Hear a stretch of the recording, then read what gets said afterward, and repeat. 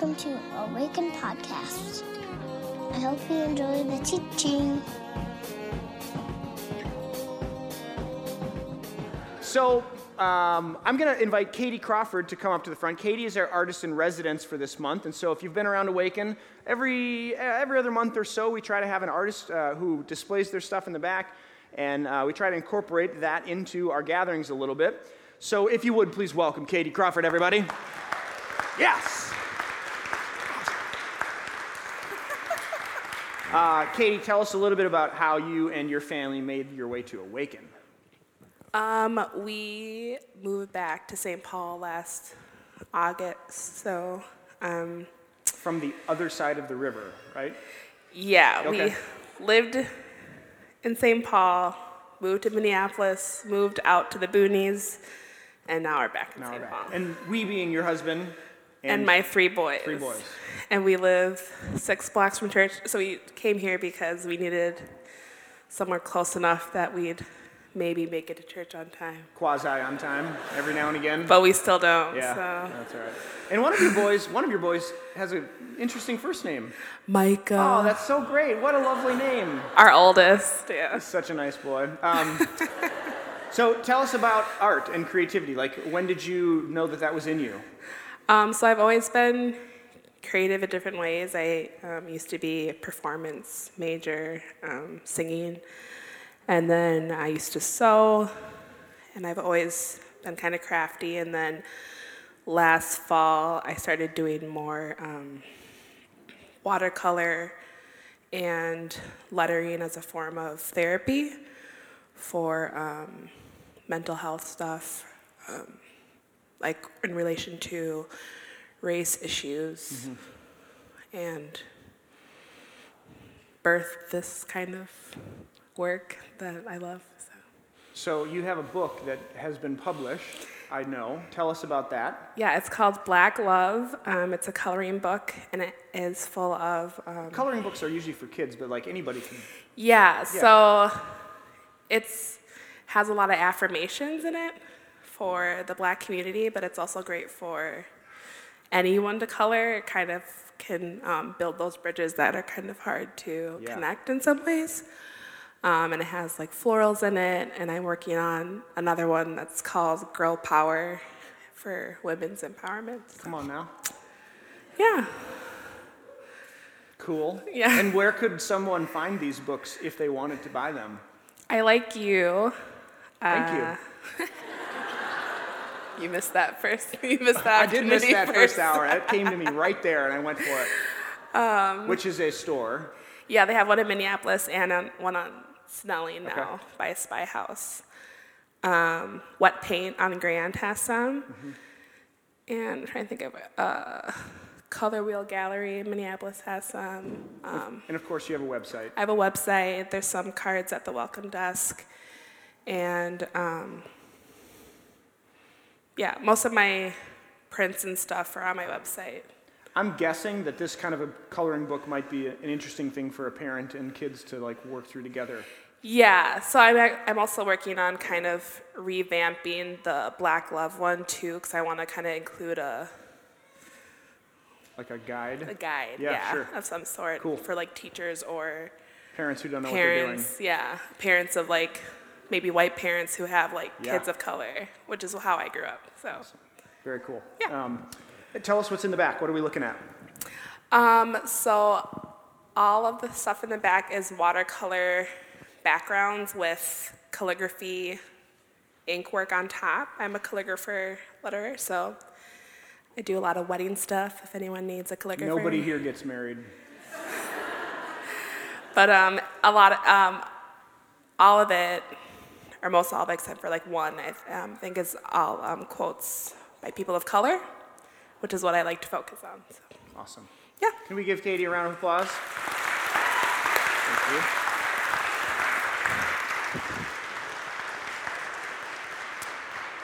you. Encourage you to check out her work in the back as you see her and David around, ask questions, engage in that. I'm going to invite you to stand, if you would, please. Greet your friend, pass the peace of Christ around the room for a bit, if you can. That's the new walk-up music for a pastor who's no longer suspended in the covenant.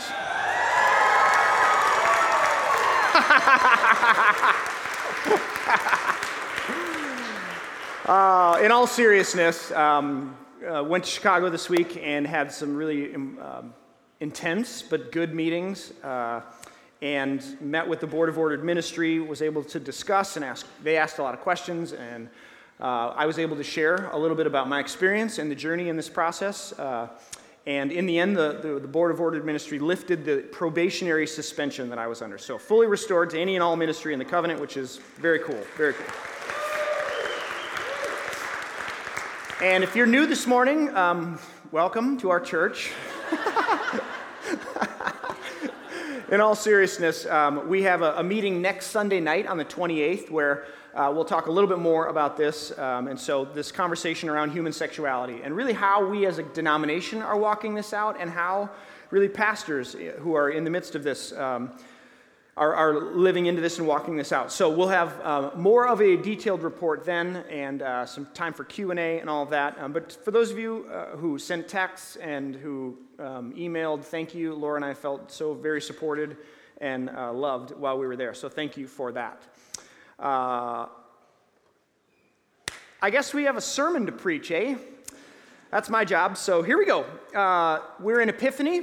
This is the season after Christmas, and it's the season before Easter. We're on our way to Lent and Holy Week and Resurrection Sunday, where it's all headed, which is exciting. And we're in the Gospel of John, so we're in the narrative lectionary, and we're walking through the Gospel of John on our way. Today we're going to look at a passage that's actually, I find it ironic, actually, that this is the passage that's today. But this passage often is quoted or called up when conversations get a little hot, a little spicy, a little heated, which certainly some of these have been in the last week for me. This passage is often quoted like when someone loses their temper, this one gets called up. Or when somebody makes sort of a relational mess, they quote this passage. Or sometimes if somebody makes a stand on something, and then they'll quote this passage, and it usually goes something like this: well, Jesus turned over tables in the temple, so I'm just following Jesus, right? Have you ever heard this before? We're in John 2, and that's the story where Jesus goes into the temple and he flips over a bunch of tables.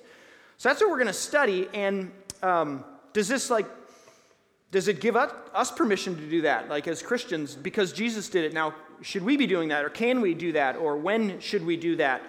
And I want to invite us to look a little closer this morning. I want to invite us to really kind of zoom in. And why does Jesus get so upset that he does this? This is arguably the most animated action, the most, one could maybe even say violent or, impassioned moment in Jesus' ministry. What gets him so badly that he does this?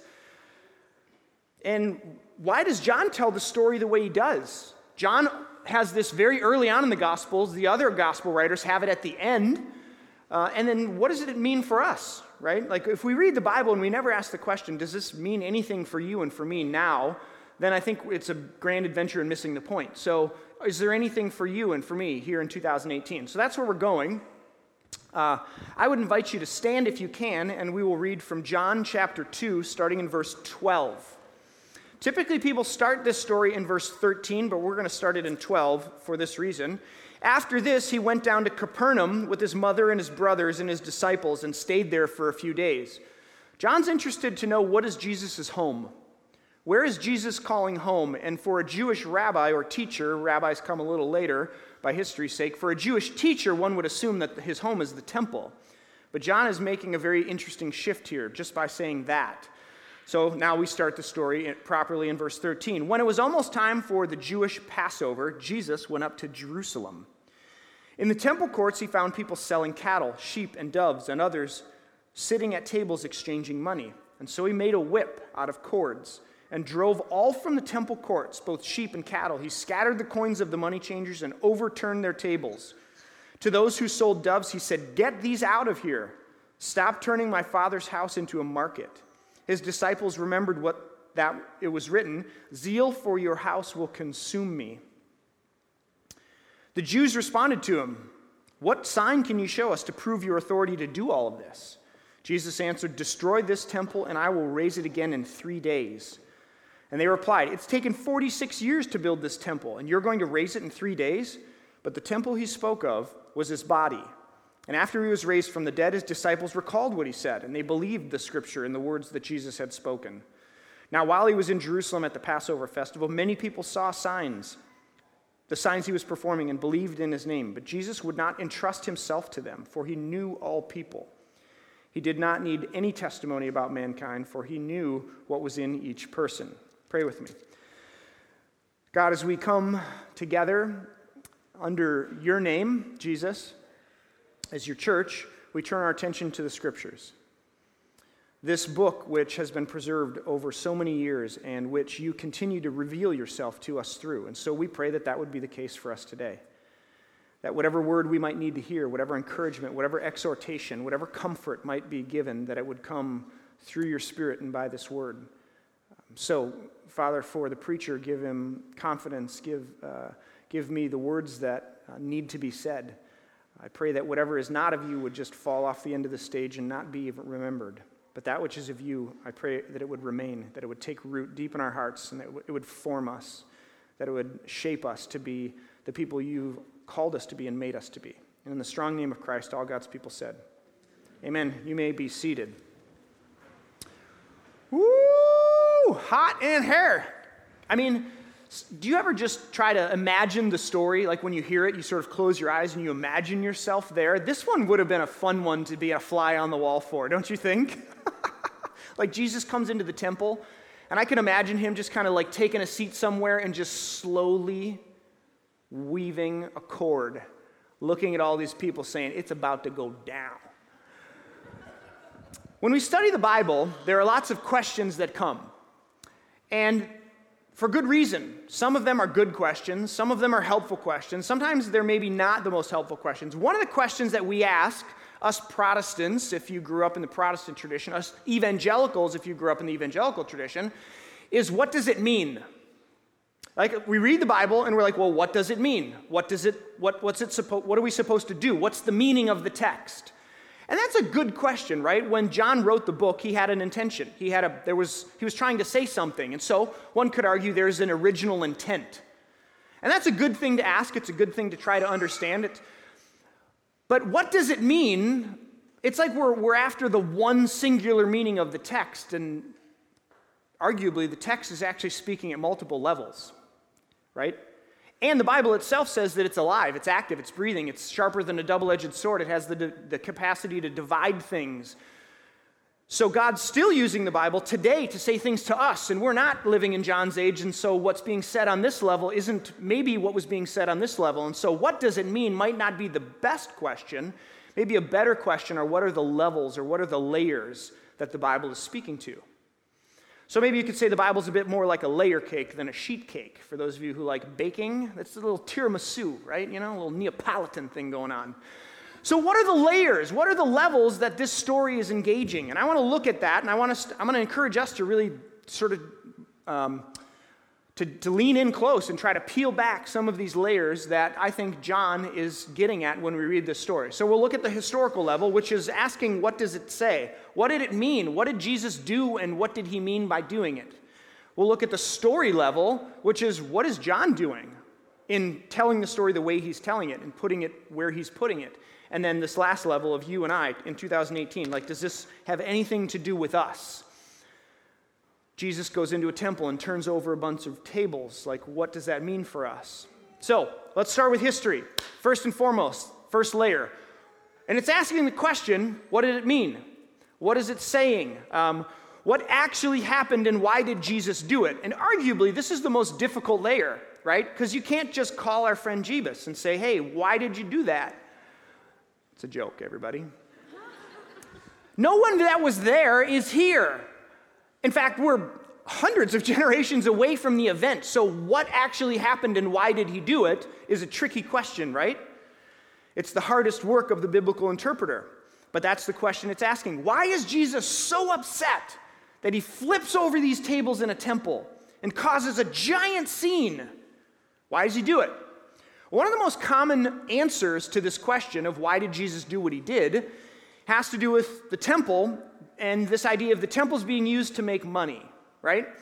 that most people would say that Jesus is upset because the place of worship, the temple, is now being used as a place of commerce. In fact, people have come up to us at Awaken. We do this thing called the Advent Art Fair. And if you've ever been here for that, there's tables in the back, and there are people, and they're selling their craft and their work and their art. And people have said, Micah, I think there's a story about Jesus going into the temple and like turning over tables where people are selling stuff. Do you really think we should be doing that? That's a fair question. I think it misses the point on a few levels, and I hope that becomes more clear as I unpack this, but that's a fair question. There's some truth to it. But a lot of scholars and pastors, myself included, would argue that that's not the primary motivation for Jesus' actions, like that there was commercial activity happening in the temple.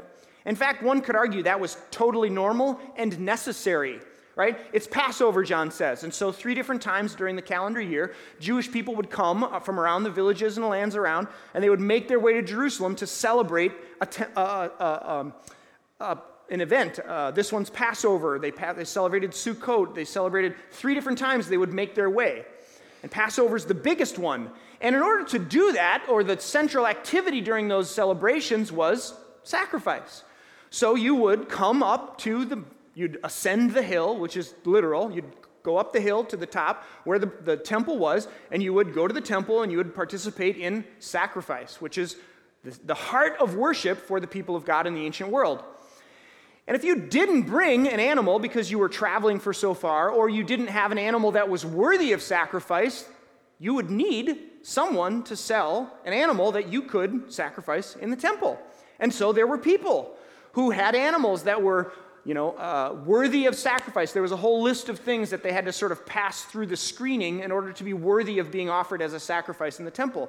So the fact that people were there selling doves and goats and whatnot, totally normal, needed, necessary for the people of God to be the people of God and to worship God. Not only that, but there was 2 different currencies in the ancient world for Jews who lived in the Roman Empire. There was a Roman currency, which was all around, and you could buy things, milk, eggs, cereal, macaroni, whatever you needed. And then when you went to the temple, there was another currency. And you had to pay a temple tax to sort of keep the temple going, right? And you had to buy the sacrifices, and you could only do that with temple money. So you needed people to exchange your money. When you came from wherever you came from, Bethlehem or wherever, you'd make your way to the temple, and you'd exchange your money so that you could have temple money, and you could give your tithes and offerings and buy what you needed. So it's not out of the norm, and it's not wrong that there's commercial activity happening around the temple. It's totally natural. It was needed, in fact. But how that activity was happening and where that activity was happening sheds light on why Jesus does what he does. How? How is that transaction happening? How is that business being done? If you dig a little bit, you begin to find out that there are a group of people they're like TSA, right? You've been to the airport, and you have to go through security, and they determine whether or not you're fit to fly. And if you have a nail file or, you can't bring those things on, so you got to get rid of them. If you have liquids, 3 ounces, whatever. By the way, do you ever notice that sometimes you have to take your shoes off and sometimes you don't? Sometimes you have to take out your laptop and sometimes you don't?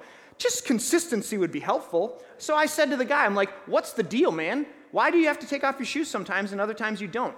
Do you know what it is? It's the dogs. Yeah. You're all like, I don't get it, Micah. If you've been to the airport lately, sometimes there's a dog right before you get to the security checkpoint, and he's like circling around. If the dog's there, you don't have to take off your shoes. So look for the line with the dog, all right? That's my travel tip for you all today.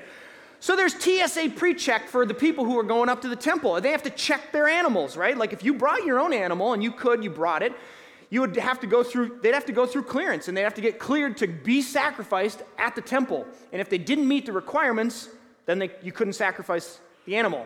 Any guesses as to who was in charge of TSA at the temple? Temple officials.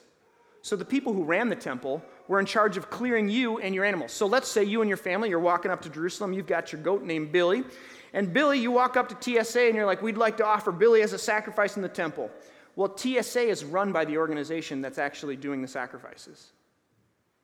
And so they say, we're sorry, Billy is not fit for sacrifice in the temple, but guess what? We've got one you can buy from us. Like a ripe scenario for exploitation and for corruption, let's call it. So the people in charge of the temple, who cleared all the animals who could be brought up to the temple for sacrifice, are saying, nope, sorry, that one doesn't fit, and actually we'll sell you this one for a trumped up. It's like the state fair, right? Or like when you go to a hotel and there's nothing around you and they charge you $10 for a glass of beer, and you're like, seriously, this couldn't cost more than $1. And they're like, where else are you going to find it? Where else are you going to find your animal worthy of sacrifice?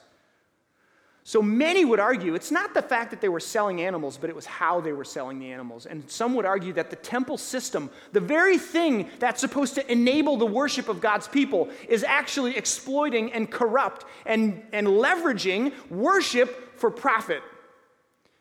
I'm so glad that none of our systems are like that. Where the people in charge are actually the ones they rig the system so that they just perpetually exist. I'm so glad we're past that. We've evolved as humans, It's so good. How it's being done, Jesus is like, that is not okay. Like he's ramped up, you know what I'm saying? And it's for good reason, because the very system that's supposed to allow and enable God's people to come and to worship and to taste and see that the Lord is good is actually corrupt, all the way down to the core. The other thing is where. Where is it actually happening? If I had a map, if we had a screen, I would show you. In Jerusalem, you have the Mount of Olives over here, and there's a valley. It's called the Valley of Hinnom. And actually, scriptures say that the Valley of Hinnom would run red with blood. All of the sacrificial blood would run out of the temple and down this valley, literally. So you have the Mount of Olives, the Valley of Hinnom, and then the Temple Mount. And they're very close to one another, like quarter mile. You can see across from one to the other. And history and archaeology will tell us that the selling of the animals and the exchanging of the money used to happen on the Mount of Olives on the other side, and the temple activities happened over here. So you'd come and you'd exchange your money and you'd get your animals, and then you'd make your way down the valley and back up to the temple, and you would go into the temple. Well, that activity has now found a new location. And if I had a screen, I would then show you that the Temple Mount is a concentric rectangles that move from the outside all the way to the end. So on the far outside of the Temple Mount is called the Court of the Gentiles. And it's the only place that someone who's outside of Israel, who's interested in the God of Israel, could come and could worship God. And then inside of that, there was a wall, and then there was the Court of the Women. And then inside of that, there was where the major activity of the worship of God's people happened. And then there was the temple, the altar mount, and then inside of that, there was the Holy of Holies. And so these concentric circles of worship was how the structure of the temple was organized. And what's happened is that what used to happen outside of the temple on the hillside has moved into the temple, and it has taken up residency in the only place that the people who are on the outside trying to get into Israel can actually come and worship God. So they've taken up the entire court of the Gentiles for this activity who happens to benefit the insiders. And there's no place for the people who are on the outside looking in to come and to ask and to seek and to taste and see that the Lord is good. You can see why Jesus might be a little ramped up, right? Because the very thing, the symbol of the worship of God's people, and the only place in that symbol where someone who was on the outside of in could come and could worship, has been taken over by the people on the inside who benefit from the whole system in and of itself. One author says, by the selling of sacrificial animals and setting up their currency exchange in the court of the Gentiles, the outer court of the temple, the merchants in effect torpedoed Gentile worship and the only place where it was possible.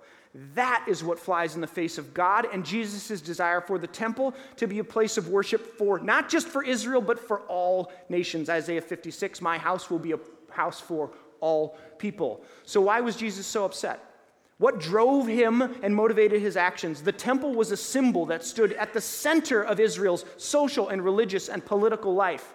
It was a physical representation of God and God's dwelling with the people of God. It was the symbol of everything that Yahweh was about according to the scriptures, which was blessing for the world and relationship and forgiveness and compassion for the entire world, not just Israel. And now this symbol, this place, this icon was being used to exploit worshipers coming to give praise to God. And those who were on the outside trying to come near, those who were being They were being blocked and obstructed by the very people and systems that were supposed to enable them to come and see that the Lord is good. What was good news for everybody was only good news for some people. It's quiet in here. Why was Jesus so upset? Because something that was intended for blessing and for hope and for grace and for forgiveness and for anyone who was interested to come and taste and see that the Lord was good had actually become the very thing that kept some people out and let others in. I'll just leave that right there. On a story level, what's John doing? Why does John tell the story the way he tells the story? He takes this event and he puts it right next to the wedding at Cana. The other gospel writers put it all the way at the end. Why? John, I can't overemphasize the importance of the temple. Like for us, we sort of divide up our life, right? We have a social life, we have a religious life, a political life, an economic life, and sometimes those things never actually interact with one another, which arguably is the product of a way in which we tell the story of the gospel, but that's another sermon for another day. For the Jews, it's all in one place. You've got D.C., Wall Street, and the Vatican all in one place, and it's called the Temple Mount. It's their whole life. It's a symbol of everything that they are, religiously, politically, socially, economically. It's all there in the temple. It's the place where the mediated presence of God rested in the Holy of Holies, where heaven and earth met.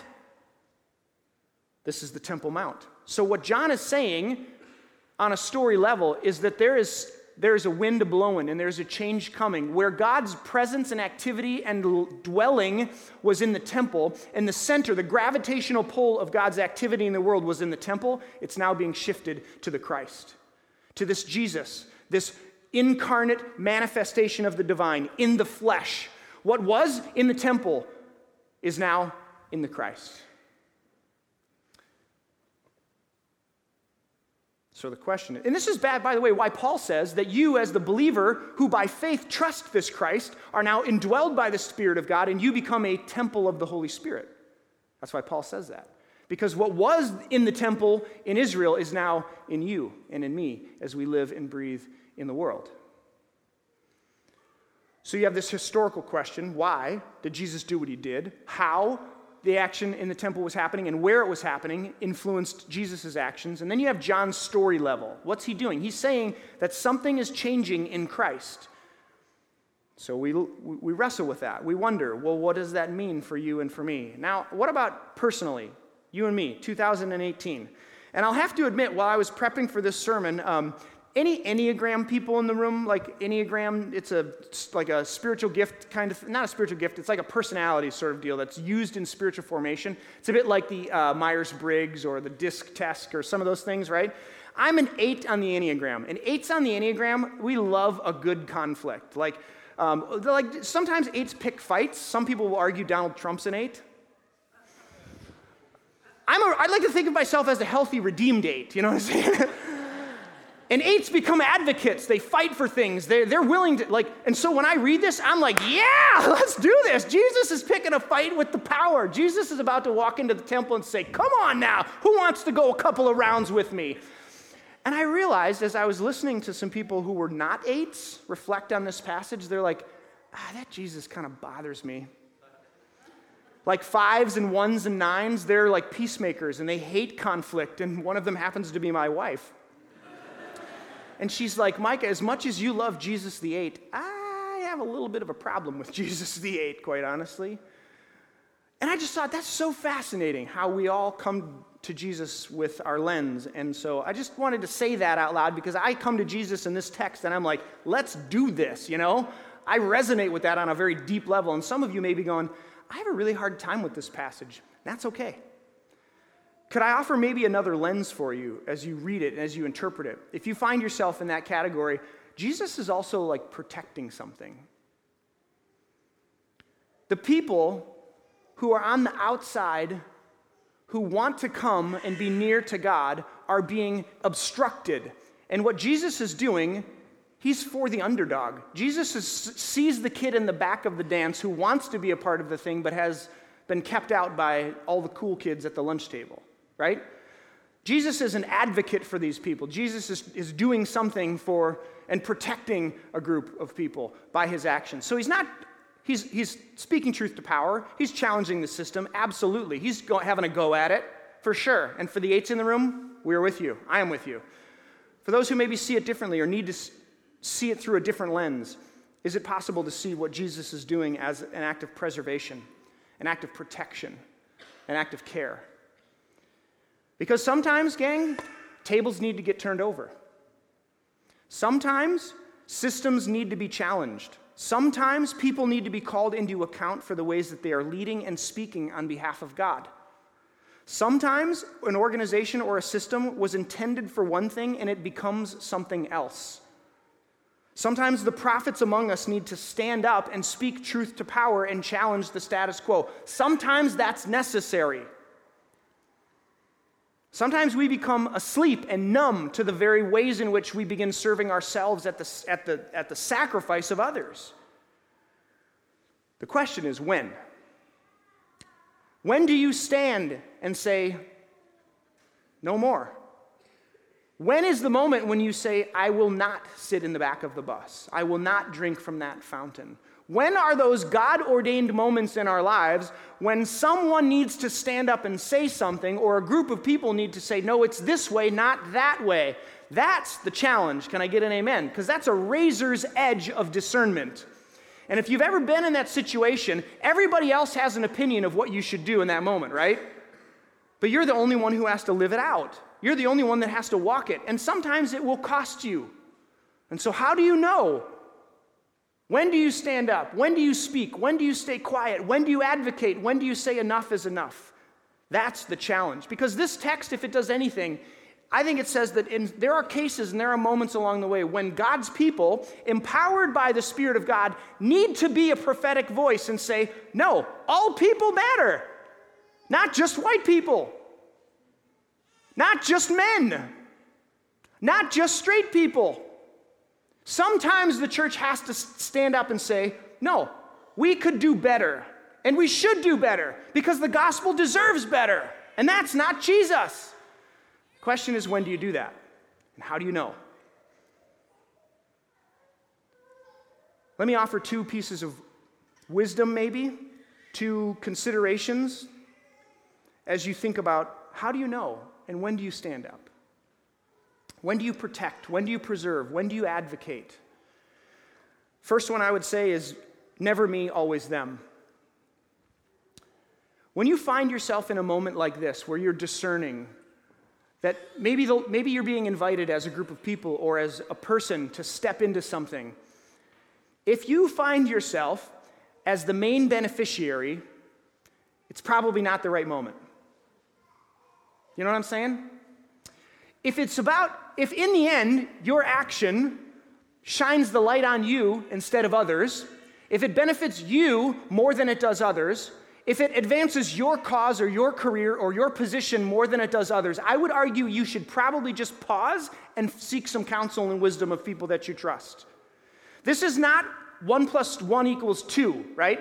I'm just saying that when you find yourself in these moments, and if it's more about you and your ego than it is about others, then it's probably not Calvary. Because Calvary looks like you laying down your life at cost to you for someone else. That's the Jesus move. That's the kingdom move. And so if you find yourself there, and it is about someone else, and it's about others, and it's driven by love, and it comes at sacrifice and cost to you, odds are you're in a good spot. I'm not saying that you're going to be absolutely right, and this is the moment. This is art, not science, right? But wisdom would say, if you find yourself there, and it's more about you and your ego and your position and your advancement, then I would suggest to you that would be a good time to tap the brakes. But when it is about others, and when it is motivated by love and sacrifice, and it may even cost you, that sounds like Jesus. That feels like Jesus. Press into that. Move towards that. The other thing I would suggest or invite us to consider is, what do we carry into those scenarios? Like when you're about to go up against power, you're about to say something, you're about to take a stand, what do we want to do? Grab a weapon, right? Defend ourselves. Bring something that will help us not die. And the way of the cross only arms you with love. It doesn't permit weapons. It doesn't permit words that divide, and words that tear down, and words that wound, words that are malicious in intent. It doesn't permit those things because that's not the gospel. That's not Jesus. Jesus comes and says, Father, forgive them, for they know not what they do, and then dies for them. That's the gospel. That's the good news. So what if it were the case where those of you who are called by God in the world, who follow this Jesus, who found yourselves in places, systems, schools, institutions, families, where someone needed to stand up and say, actually, I think the way of Jesus is this way? What if we found ourselves in those moments armed not with weapons, not with bombs and guns and war, not with words that divide and tear down, but with love? Sacrificial love, the kind of love that pushes back darkness and evil, that stands in the face of things and says, no, Dr. King, Mandela, Desmond Tutu, Mother Teresa, who are armed with nothing but the love of Christ, nothing but the resurrection power of the gospel, and there they stand and they can do no other. A challenge to be peacemakers. Blessed are the peacemakers, for they will inherit the kingdom. I think somebody said that once. So, my friends, I come to you this morning with a text that invites us into some really interesting space where if we follow this Jesus and Jesus finds himself in the middle of power, speaking truth to power and to people who have clearly missed the point on what the good news of the gospel and God's work in the world is, how do we enter into that space when we're called to? And for what cause? And I often ask a lot of questions, and I don't give you a lot of answers. And some people get really upset with that. And they say, Micah, that's not responsible. You're the pastor. You need to tell us what to do. And I just say, you should find another church. Because I'm not going to do that. Each of you have to walk this out for yourselves. If you are a follower of Jesus, you have to discern what that means. And when you go in, and when you hold your tongue, and when you say, you know what? For the sake of love, for the sake of not creating barriers where people who want to find God and who want to experience the gospel and who want to be a part of this thing called the love of God, to not create barriers for them. Like, there may be moments when you have to stand up and say that's a barrier and it's unnecessary and it's keeping people who want to be a part of this outside of in. And that's not the gospel.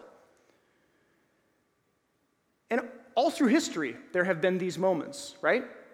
For different causes where somebody was on the outside of in, and those who were on the inside said, no, not them, unless they do these things.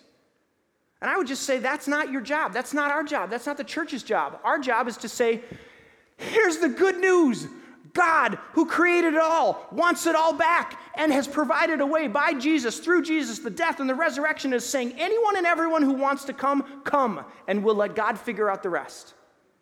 Our job is to bear witness to that story, to be ambassadors of that good news, to not say you, but not you. That's not our job. And sometimes the church is called to stand up and to be a prophetic voice. Again, this is art, not science, and so I don't come to you with a 1 + 1 + 1 or a here are 3 steps to know you're in the right spot and you know the will of God. If I ever said that, you all would say, Micah, don't do that to us. We know that's not true. But here we find Jesus turning over tables in the temple. Because something about the people of God and the witness of God in the world had been compromised, had been skewed, was going in the wrong direction. And Jesus is saying, no, friends. It's about sacrificial love. And it's about making the table bigger, not smaller. So what do we do with that? You may come here this morning and you may have been on the outside. You may still feel like you're on the outside. And I wonder if there's a message of hope and encouragement to you that the one person who claims to manifest to be, the disciples said, we want to know what God is like. And Jesus said, just look at me. Give me your eyes, right here. That person says, flips over tables in a temple to make the space bigger for anybody and everybody who wants to know the living God. And for some of you here this morning, you have agency, you have capacity, you have will, and you can use it in the world. And there may be a scenario in which you find yourself at work or in an institution or a part of a religious community where work needs to be done. I would just say you're in good company. Let's see how to do that in a way that lines right up behind Jesus the Christ, who goes all the way to Calvary, sacrifices his own self, his own life for the sake of the other, and says, this is what God looks like. Who wants to follow me? Pray with me if you will. God, as we take a few moments in silence to consider what it means to be people of Jesus, who follow this Jesus into a temple where he turns over tables, into Samaria, where the hated outsider half-breeds live, and talks to a woman at a well who's a prostitute and an adulterer, who heals a man on the Sabbath where you weren't supposed to heal anybody, who picks grain on the Sabbath when you weren't supposed to pick grain on the Sabbath, where we want to follow this Jesus all the way to the cross, even if it costs our lives, for the blessing, the sake of, the love of those whom you call your children, precious and beloved.